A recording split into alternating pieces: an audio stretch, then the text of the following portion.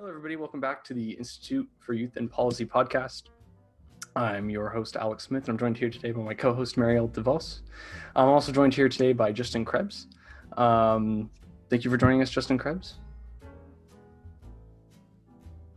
Thank you for having me. I'm happy to be here. Sorry, it took me a minute to unmute. I'm calling in from a park, so you'll occasionally hear some sounds of joyful or crazed small children in the background. Sounds great. No worries. It's always good to be in a good environment. You know, we could probably all use a little bit of outside time. But Justin Krebs, would you like to, just for the listeners, because there may be some listeners who aren't fully aware of who exactly you are, do you want to give a little bit of a rundown as to who exactly you are? We see that you're wearing a pin that says Justin Krebs for City Council. Do you want to just give a little bit of background? Sure, thanks. My name is Justin Krebs. I am a longtime progressive political organizer.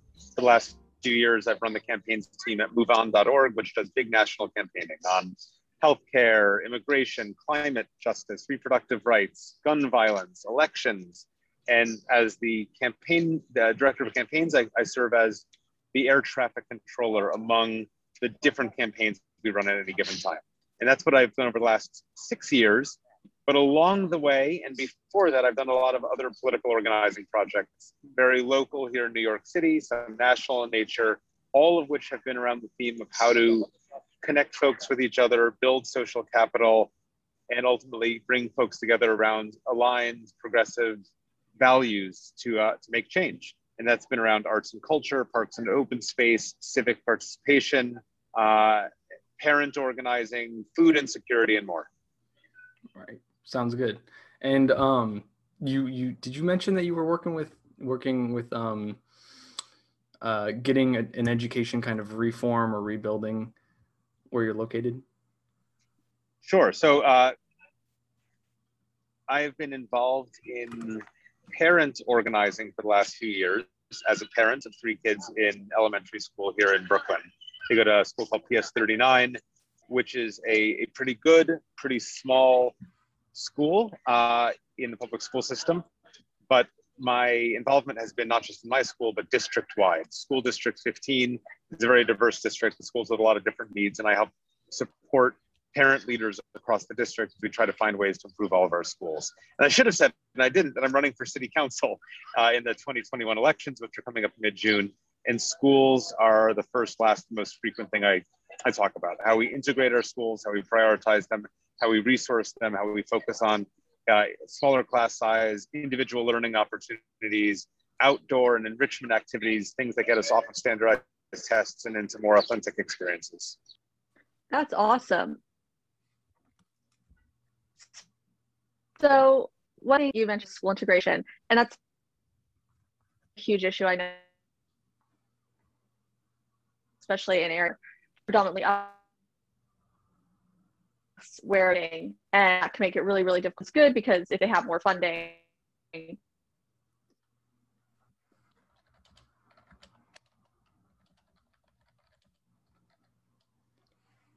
think she froze. Marielle? Can you hear me? Yeah, you cut out. Yep. You good? Right here. Sorry about that. Oh, sorry. You're all good? No. She frozen still? Am I back? You're back. I can hear you, but you're frozen. Like your picture is frozen. Oh, there you go. Okay. Okay, I will just turn off my video if it's being problematic. Okay. Sorry.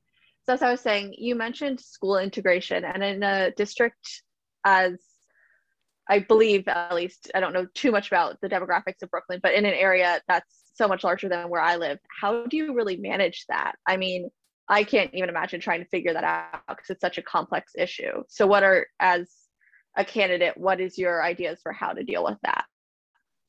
That is a terrific question. And the size of New York City's school system is hand in hand with some of the challenges, also the amazing opportunities. But to put it in perspective, there are a million students in the New York City school system.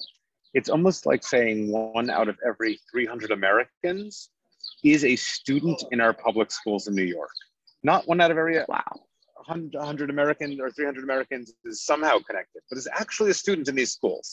Then when you add on the family members, the caregivers that are all involved, it really has huge impact. And for a long time, people have said, well, you can't make dramatic change in the New York City school system. It's too big.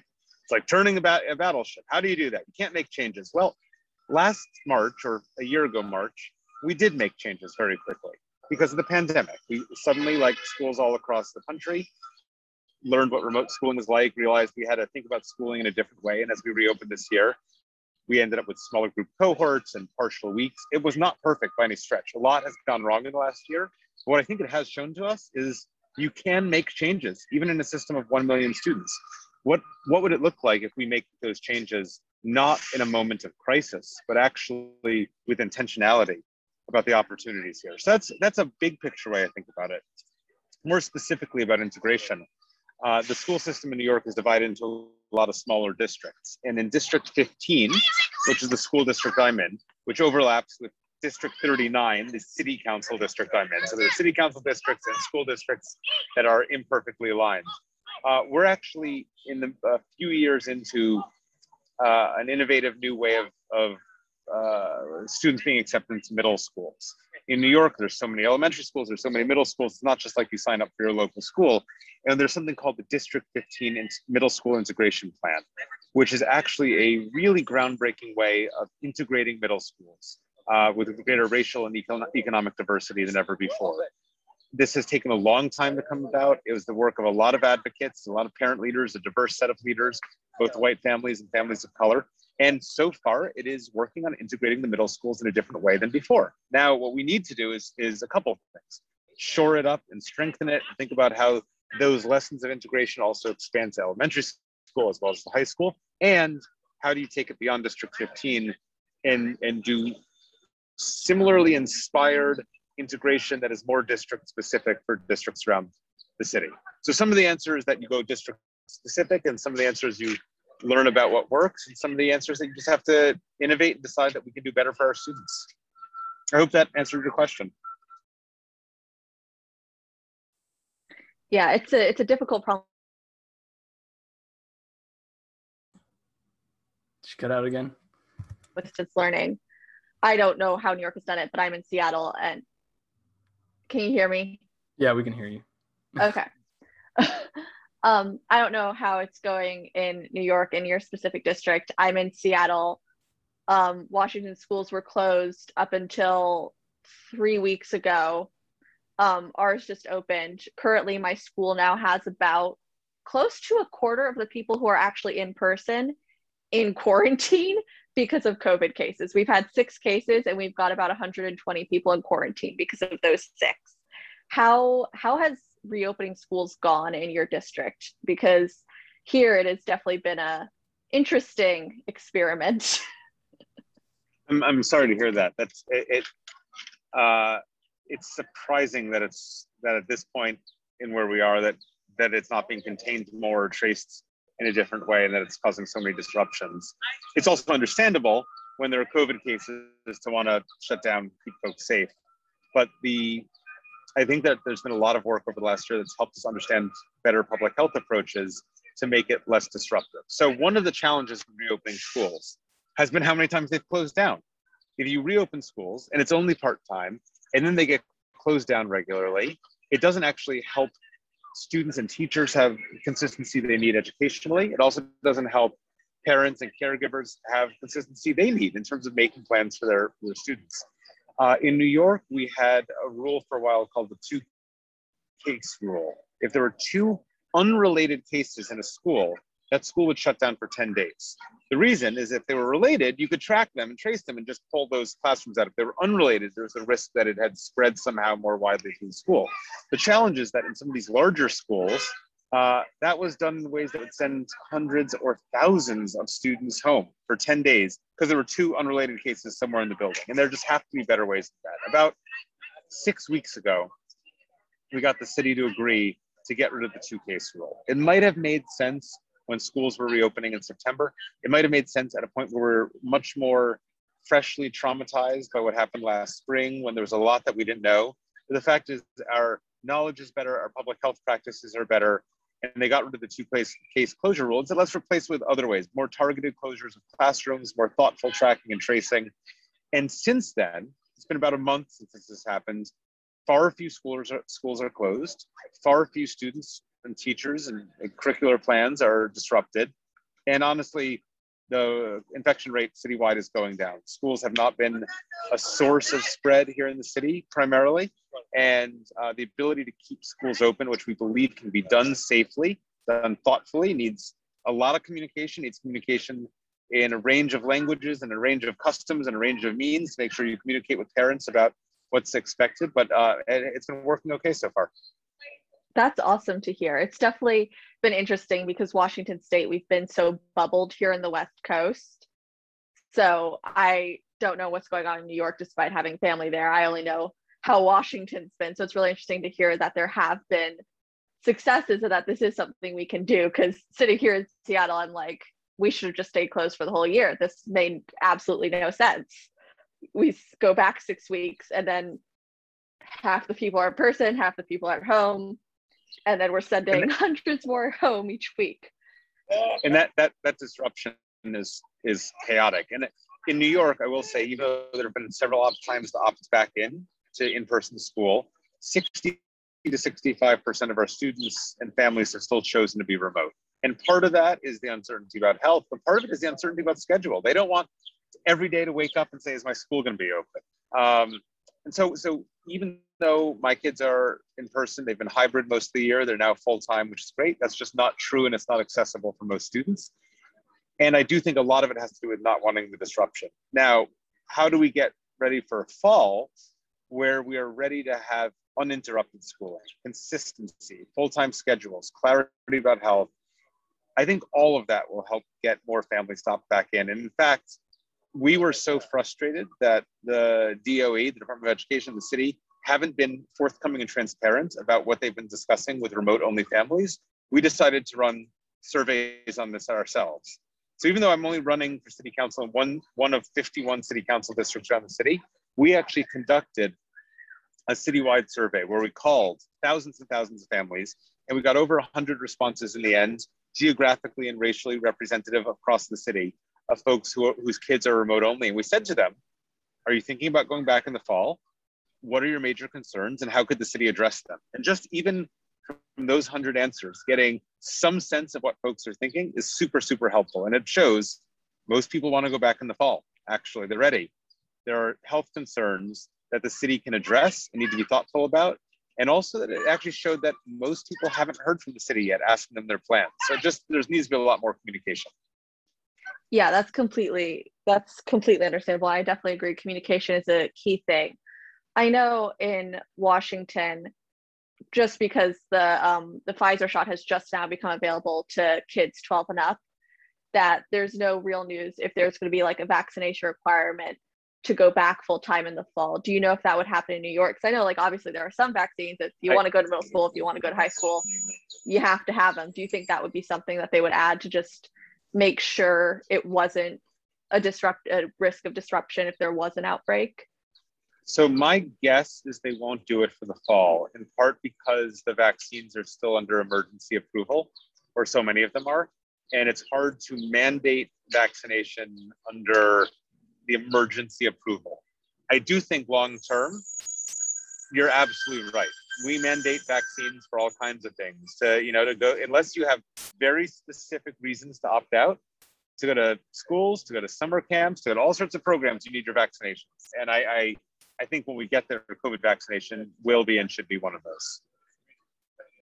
Yeah, I definitely agree. I think one thing I've seen here is so many of my classmates have been so reluctant to get the vaccine because first there was the issue with AstraZeneca, and then there was the issue with Johnson & Johnson. And I think one big issue in both those cases is the lack of communication around what the problem is. I think that that's something, unfortunately, that Right. my district and Seattle in general hasn't addressed, is saying, hey, these two vaccines, we had issues with them because they were using adenovirus as a carrier. Pfizer and Moderna aren't doing that. And that's one thing that I've noticed is there's this lack of communication that allows for people to see, oh, Facebook said these two vaccines were bad. I need to be careful and not get any vaccine. how do you think that, is there a way that the city can address, is there like a public relations communication aspect that could be used to kind of assuage the concern that I think a lot of families have about vaccinating their kids, vaccinating themselves? I mean, yes, the cities just need to, I mean, not just New York, the cities everywhere, governments everywhere need to be clear and confident about the public health communications they're putting out. Ideally, find more and more validators. And sometimes those validators will be celebrities, but also honestly, they'll be doctors and nurse practitioners and community health workers, just folks people trust, saying, there's no doubt about it, you need to take this vaccine. One of the things we found in our surveying of New York City schools is a lot of families were willing to trust their principal as a validator for why they should come back.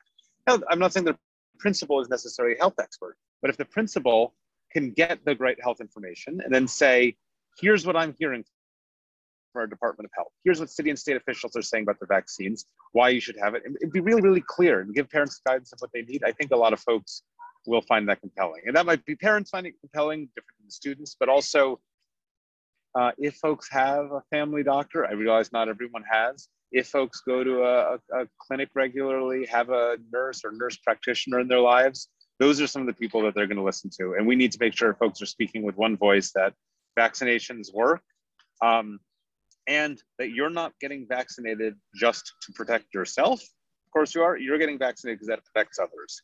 That's the way you get to herd immunity. That's the way the people who can't get vaccinated because of various health compromises they might have, the way you help keep them safe is by you getting vaccinated. It is a truly collectivist act. It is a communitarian act. We need to think of it that way. It definitely is. I have like one more question, then I'll stop bulldozing Alexander and let him talk for a minute. We're all good. So I think yesterday it was Biden released a statement, the CDC released a statement saying, if you're fully vaccinated, you don't have to wear masks in pretty much any setting. I think that statement has some good and bad to it. So on the one hand, it motivates people like, hey, if you're vaccinated, you don't need to do this, because unfortunately, a lot of people seem to think that wearing a mask is an infringement on their personal freedom. But just in your opinion, as someone who's worked in politics and community organizing, how do you think that communication plays out? Because isn't there a risk that people can just say, oh, I'm not going to wear a mask, no one knows if I'm vaccinated or not? Like, do you think from your perspective, someone who's been in this area for such a long time, it was the right thing to do? You've described the tension exactly, and I don't know all the elements that go into how the CDC decides what it says when it says, but I think it has given both hope and confusion. We can have two feelings at the same time, and that's how I feel about it. I'm in a park right now. I've been wearing my mask. I just took it off for this interview, but I had it on when I came on. And I run into other parents, and we're all joking and saying, why are we wearing our masks still? We're vaccinated. We're outside. Some of it is the non-clarity around kids, because kids can't get vaccinated. Even though kids are infected far less seriously, are not super spreaders, we're all still concerned about, is there some factor that we should be cognizant of? And then, of course, that you also mentioned, which is not everyone is vaccinated, and you want to be respectful of that. So personally, I'm going to keep wearing my mask and take it down when people say, hey, I'm vaccinated and my mask is off. It becomes a conversation. I think over the summer, that's maybe likely to change. But for now, in the neighborhood I live in, which has had high levels of mask compliance, but also high levels of vaccination, ironically, I think people will keep their masks on a bit longer. Yeah, that seems to weirdly be the correlation, is the higher vaccine rates you have, the higher mask compliance you have. Okay, I will let Alex talk, because I feel like I've bulldozed this for like a good 20 minutes. The conversation has been very interesting, and we're talking about vaccination and things like that, and a lot of people are saying, oh, well, I'll get a copy of my vaccination record card, and I'll use that to prove that I'm vaccinated, and then I can go into buildings without a mask and things like that. But now there are things, there are blank vaccination cards online that you can find, you can download, and you can basically make a fake vaccination card. And I'm seeing it in a few circles online, and it's being spread around. People are like, oh, well, here's this PDF, just download it. make it look real, and you're good. And it's a very real possibility that if vaccination records are going to be used as a way to prove that you can go inside businesses without wearing masks, that you can just make a fake card going and you're good. Nobody's going to know the difference, right? You just have a card, unless they have somebody there that can validate, but not every business isn't going to have that, especially small businesses. So that's a very real possibility, because a lot of people are still very anti-vax. And there are things being said, at least I'm in California, I'm in San Francisco. So very big hotbed. We just got the heaviest restrictions lifted, and people are beginning to just go into businesses without masks. And this is in San Francisco. People are going into businesses without masks. They're like, I don't care. The owners don't care. The employees, I'm sure some of them care, but in a large part, people aren't reacting. I've seen people go into businesses where I've been, and they're not wearing a mask and nobody says anything. So I don't know how it is in New York, but. Well, I think that last point goes back to something Marielle was saying, which is about the mixed signals from the CDC. It heightens the culture war. If you're a business and you say, you know what, I want people to be masked in my business because it's what I feel like will be safe, or there's some other outstanding reasons, or I want to keep my employees safe, you are now asking for people who are already feeling tense about that, maybe already feeling like there's an infringement, to actually say, well, the CDC says I don't have to. It's such a turnaround of how, and now you're putting businesses in a place where they have to police their customers and create confrontations. So that's the hard part about it. And I'm seeing it, a little of it. Again, I'm in an area that's pretty high mask compliance. I was at a bagel shop this morning. Somebody didn't have their mask on. The person behind the counter said, sir, just gestured, and he put it on. He put it on. But it's, none of these stores were even asking for vaccination cards or vaccination proof. It was really just about masking. On the vaccination cards and vaccination evidence, the best answer is let's get to herd immunity. Let's just get enough people vaccinated that it actually becomes less relevant. When I go to a Broadway show, my family has worked in theater. I have a background in arts and culture. I cannot wait to go to theater again. I don't need to get into the details of has everyone who's come in shown their vaccination card or not. If that's what they want us to do, I will do it. I'll bring it. And sure enough, some people get a fake vax card than to just get vaccinated. But I guess you can print it out online, so maybe it's not that much work. Yeah. But ultimately, if I think that 70% of the people in the city are vaccinated, I'm actually going to feel much better than did the ushers and the box office managers manage to get people. So like in the end, it's let's get everyone vaccinated more than fighting over vaccination cards. It's just where my instinct is in terms of what's going to make us safer overall. I also think that carrying a vaccination card ultimately is going to be a challenging thing to enforce. And so I'm not against requiring vaccinations. I'm actually very in favor of it, as I was saying, like schools. And again, when we're out of the emergency authorization mode, schools should be able to require it. Summer camps should be able to require it. I do worry when there's things like you have to have a card or else, there can often be a level of criminalization that comes with the enforcement of it that is often unevenly criminalizes Black and brown communities.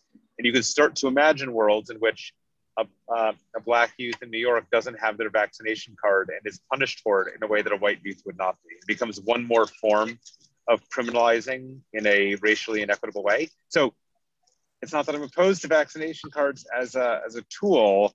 I want to think about how it's enforced and who enforces it, and how we make sure that it doesn't have this sort of inequitable enforcement we've seen across all other kinds of rules that lead to excessive policing and excessive criminalization.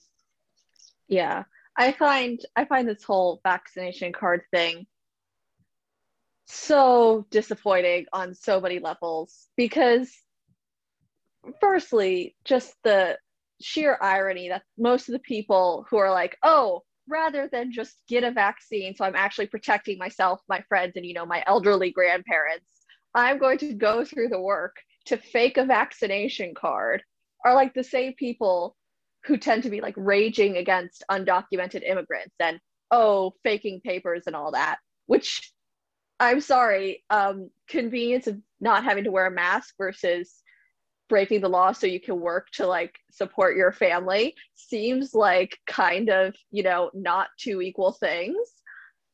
So I find this whole card thing so insane. It's just get the vaccine. If you're concerned, don't go on Facebook, read an actual news article.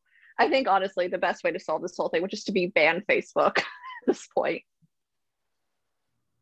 I mean, honestly, banning Facebook or breaking it up so it has less of market power, or passing laws that prevent it from doing the kind of targeted advertising it does, which both allows it to become so profitable, but profitable by feeding disinformation. There are a lot of solutions, and you said it as a joke, but you're not wrong. Like, Facebook is an active problem in the way that it has essentially a monopolistic market and a hold on our attention. And their practices can be regulated. They can be broken up in ways that will actually do better than us tagging this post as disinformation.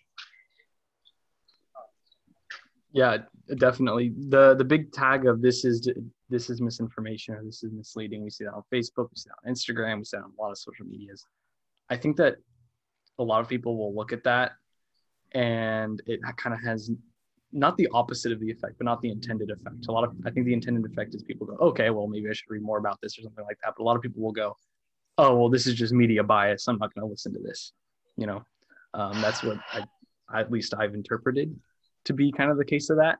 I definitely will take the stance against Marielle, kind of.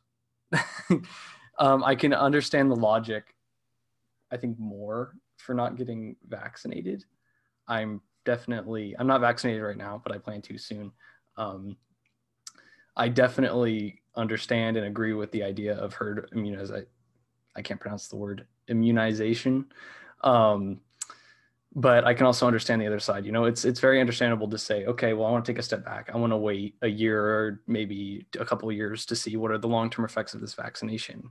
And when there are things like the Johnson & Johnson thing that happened, a big scare goes up in the crowd, a lot of people jump in the back and they go, okay, well, I'll wait a little bit longer before I get vaccinated. And I don't think that helps, you know, with encouraging people to get vaccinated. Yeah, especially because, I mean, at least I know it took me a solid like 30 minutes of Googling and reading articles to actually find out before I got vaccinated, because I just got my second dose, that, okay, the issue with both AstraZeneca and Johnson & Johnson was that it used an adenovirus as the carrier, and that was what the problem was, even though that's something that a lot of vaccines use. Watch half our listeners get terrified of all vaccines now, but not the goal. Can't say anything. I think that you definitely do bring up an interesting point of like this whole, it's not that it's misleading, it's media bias thing. And that definitely is a problem, because I think that we have at this point two very different realities in America. I mean, we've got the progressive, you know, there is systemic racism. This is a problem that needs to be addressed, not just in policing, but in how we deal with economic inequality, healthcare, all of that. And then there's also the view on the right where this is a bunch of whiny snowflakes and we can't trust the government and vaccines are going to microchip us or whatever it is. I don't know how we can really honestly bridge the insanely large gap between those two realities when it just is the immediate reaction is, it's not that this is blatantly false information, it's media bias. Yeah, it's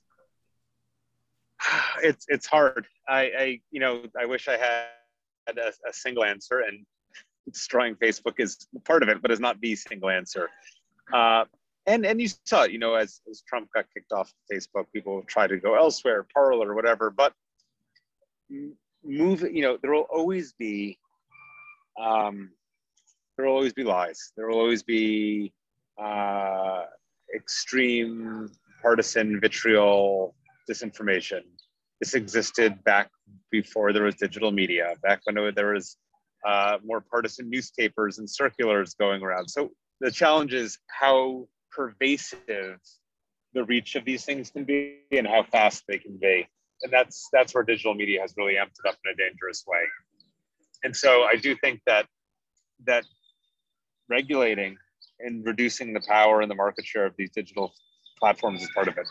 But another part of it is rebuilding trust in public institutions. So I mentioned before, who should people listen to about going back to schools? It's principals. Who should people listen to about getting vaccinated? It's their local doctors. But you know what? A lot of people don't have local doctors. A lot of people don't have health insurance that allow them to have a family doctor that they know from age 3 to age 18. I'm still in touch with my pediatrician because he knew me my whole childhood. That's just not true for a lot of people. I'm not saying everything is solved by having a local pediatrician, though it's a symbol for something bigger, right? How do you create that sense that there are institutions you can trust, whether it's the medical industry, which is obviously compromised by a lot of big money from big pharma and a lot of other issues. People don't trust necessarily media the way that they used to, right? It used to be that Walter Cronkite was the most trusted man in America. That's certainly not true of any news anchors today. And so rebuilding institutions to serve a public good and actually reinvigorating the discussion of public good in our discourse is all part of it. And one thing that those in power can do right now is make sure government is delivering good and delivering public good and naming that for what it is. That when you have a government that can actually deliver things that help improve people's lives, improve their school, one of the things in Biden's plan right now is that everyone should have broadband. Of course, everyone should have broadband. It's like FDR saying everyone should have electricity, or ensuring everyone had phone lines a few decades ago. Things like that, as odd as it seems, and as much as the broadband, it's going to allow them to access disinformation a lot faster in a more universal way. It also is like a reminder, like our government is doing things that are making our lives better, are putting us on even footing, and maybe that will create a sense of trust and engagement and civic value that will allow trust to be built around other issues as well. Yeah, I hope so, because that's one thing that I see that's really kind of just disappointing, like just wholeheartedly disappointing, is how we don't have trust in our public institutions, partially because there's wild conspiracy theories on Facebook. And just to clarify before Ask jumps on me again, I'm not actually saying we should ban Facebook. I'm just using that as my pipe dream. But we have these conspiracy theories that get picked up on social media. And I think before the, Donald Trump era, okay, there's a few people on the extreme of either side who are going to believe a conspiracy theory, fine. Now we've got freaking Tucker Carlson saying, if you see a kid with a mask at Walmart, you should call CPS. We've got media, definitely on the right, I think to some extent on the left too, that takes things that they know they can sensationalize to rile up their viewers and just run full speed ahead. And I think that's really the problem. Like, not just that there's crazy people on social media, there's always gonna be crazy people on social media. There's gonna be crazy people wherever you go. You can't escape that. I think the real issue is that our media institutions, where you're supposed to go to find out about the world, find out about what's going on, have just this intense desire to rile up their bases and not actually share useful, let alone true information. I think that's an issue. I don't know how to solve it because, we can't take people off air. Obviously, that's censorship, but we can't have Tucker Carlson get sued every time he lies and have his legal defense that works, that no reasonable person would actually take what he says seriously, because that's absolutely insane. It comes again, since the dawn of the Republic and long before, there have been people just as crazy and terrible as Tucker Carlson. And they've motivated people to do horrible, horrible things before. I do think it is uniquely powerful, the combination of how many folks he can reach, how immediately he can reach them, and the hypnotic power of television to do so. Where if you're really good at television and really good at social media, it's actually tricks that grab attention, right? That makes you addicted to it. That it's a science to figure out how to steal people's attention and convince them. And that mastery is what makes it a little bit scarier. But he is not the first demagogue, and he won't be the last demagogue by any stretch to have had this kind of impact. And in the past, we've wrestled our way through it by personal connection, deep connection, real conversations in your own life, often it is not by fighting it out over social media. It is by finding the people that you can connect with and making sure they're having real conversations as well, that they're hearing another side from someone that they trust, someone that they feel a connection to. That's why it's so important that you do have real world public spaces where people who don't necessarily know each other will come into contact. And it creates the ability to hear from and see from other people who don't see the world exactly the way you do. And social media actually reinforces that sometimes you can just see the world that other people like you see. So all the more reason to invest in the commons, into our public sphere, and into the real community connection and conversations that will, one at a time, undo the pernicious effect of the demagogues. Sounds good. Well, Marielle, do you have any closing thoughts? Justin, do you have any closing thoughts? I mean, this has been a lovely conversation. It's great talking to you guys. It's great hearing the questions and hearing what's on your mind and hearing the solutions, right? This wasn't one way of, this is a real conversation. I appreciated that. I would just say one thing that's always been true as well about politics is too many people in politics want to talk about young people and don't necessarily talk with them and don't necessarily listen to them. Throughout my work, since I was a young person, I've always raised that issue. I'm not a young person anymore. I'm 43. I have young people of my own in my life, like my kids, but I also try to continue to listen to what young people, whether it's high school students, college students, folks in their 20s, young professionals are thinking, to make sure that I'm working on solutions that work with other folks. I'm glad you're having conversations like this, and I'm glad that you are also being trusted folks that are validators in your own community, among your own age group, but also ideally pulling parents, grandparents, older generations into thinking that we need. So thank you for doing that work. Thank you. Yeah, we appreciate it. I think Marielle got disconnected or something, but I know she was having internet issues throughout this. That's unfortunate. But yeah, with that, is she back? She's back. I have no idea what happened. I'm so sorry about that. Stuff happens. But yeah, with that, that's the end of the podcast episode. Thank you again for joining us, Mr. Krebs. Thank you very much for having me. I appreciate it. Sounds good. For everybody listening, the links down below will lead to both social medias for the Institute and social medias for Krebs. You can find his, I'm sure you have a website, Mr. Krebs? Yep, and you can call me Justin. And my website is justin2021.org. That tells you all about my campaign for city council, my thoughts on schools, climate change, open space, health, affordable housing, caring for our seniors, caring for our families, and so much more. Sounds good. So you guys can find those links down below. You can find social medias for the Institute down below. Our episodes come out every Friday at noon Pacific Standard Time. Thank you for listening. Have a good one, Justin. You too. Thanks. Thank you for coming and chatting with us.